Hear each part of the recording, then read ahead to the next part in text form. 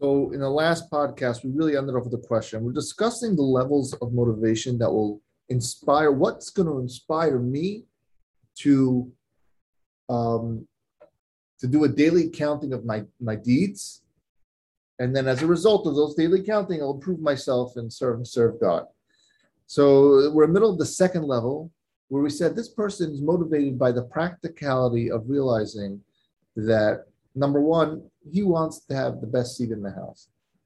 He knows that this world is, it's trivial. There's not much to offer. But the next world, he knows that's where the reward is. And he knows the more good deeds he does in this world, the more rewards he has. And as a result of that, that's going to inspire him to keep doing the Avodas Hashem because he wants to be on a high level.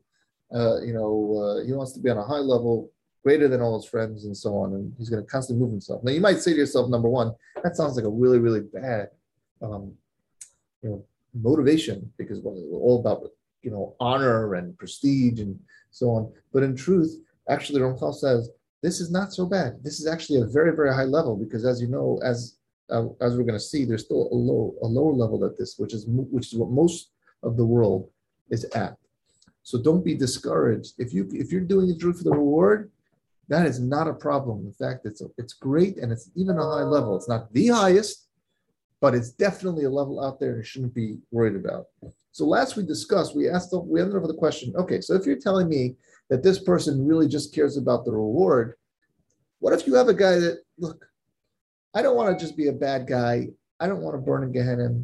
I don't want to do sins, but this world is so hard. Why do I have to work so hard in this world? I'm going to be okay. I'm going to cruise through life. I'll do what God asks, but I'm not going to exert myself too much. It's enough for me to get a simple reward. I just want to be part of the club, and that's it. So you might say to yourself, okay, that might take the easy way out. Okay, I guess he's not a bad guy because he's not doing any sins. But the Ramchal says, in reality, you may come to regret that. Don't tell yourself to live life through easily. And that's exactly what we're up to. If you want to go through life living with the attitude of I'll just take it easy and not do bad things. I just need to make the cut. Let me ask you one question. Would that person be able to easily bear, even in this world where we know things are trivial, when you see one of your colleagues or your friends be elevated or respected more than them and even dominate you? How would you feel if one of your friends or someone that you're not so friendly with, but someone starts gets a huge promotion, and you were you were aiming for that same promotion, one of your colleagues? How do you feel? All the more so, let's say this person is one of the people that you feel is on a lower level than you, one of your servants or a poor person or someone who you feel is not so high in your eyes. Would it bother you? Would you be able to cope without being pained or without your blood boiling? I mean, reality, we've all been there. We've all missed promotions or had friends of ours and maybe you're happy for them, but it can be a struggle, and especially if it's someone you don't know, that you feel. So imagine that feeling. We know this is true because we have our own personal experiences. We can toil, we see with our own eyes.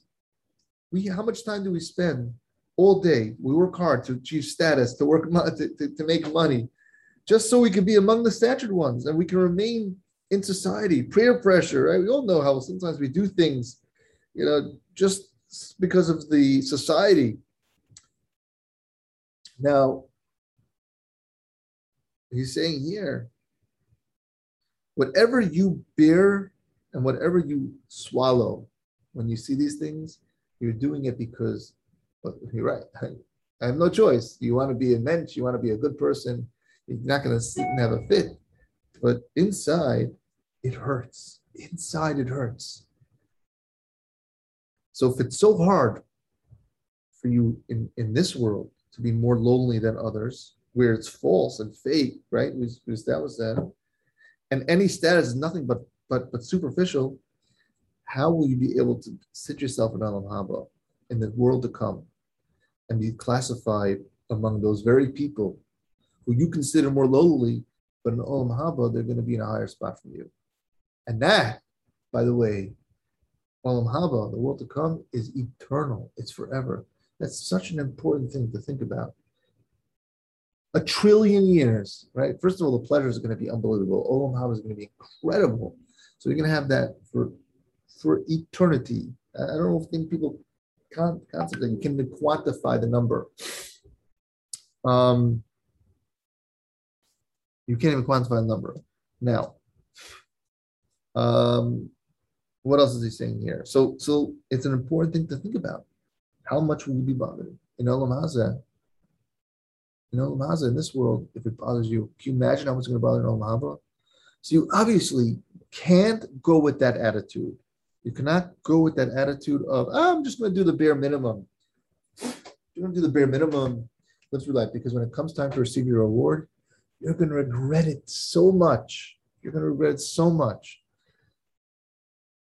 So you see that this tolerance and attitude towards life is nothing other than the Yetzer Hara telling you, or the evil inclination, to be lazy. And it's really nothing else. Can you imagine how you're going to feel? And this, you have to remind yourself, when you want to take the easy street out, the easy way out. No, that's a tactic of the Yetzer Hara. And it's false. So he concludes what he's saying here. So you see that this tolerance and willingness to receive only a small share of the heavenly reward, that they're advocating for themselves in order to ease for themselves the weight of the divine service, other than a false delusion with their evil inclination enticing them, like we just said. And it's not a valid argument at all to say, I'm just going to cruise through life. There would never be a basis for them to fall for this desire if they would only see the truth of the matter. But because you don't seek the truth, because you're not doing the cheshbon nefesh, the accounting, this delusion will not be removed from them until the time comes when it's too late. It's very important that we understand that. And this is what King Solomon had said, whatever you are able to do with your ability, you should do. Why? Because there is no action, there's no reckoning, there's no knowledge, nor wisdom in the grave we are going. This means that whatever good deeds you have an opportunity to do in this world, do them. Because as soon as you leave this world, you don't have an opportunity anymore. What an important thing to focus on. This world is the only time we have opportunity to earn, to do good deeds and to earn that reward. We need to grab them because we're only here a short time. How long does a person live already? We don't know when that's going to happen. Everyone has, we don't know when that's going to happen, unfortunately. So we have to grab every opportunity we have, and we cannot let the evil inclination, poison our thought process by saying, let's just cruise through life. Don't worry about it. Okay, so that finishes the second level. The third level is a little bit longer, and it will talk about where the rest of the world is holding. We'll see you at the next podcast.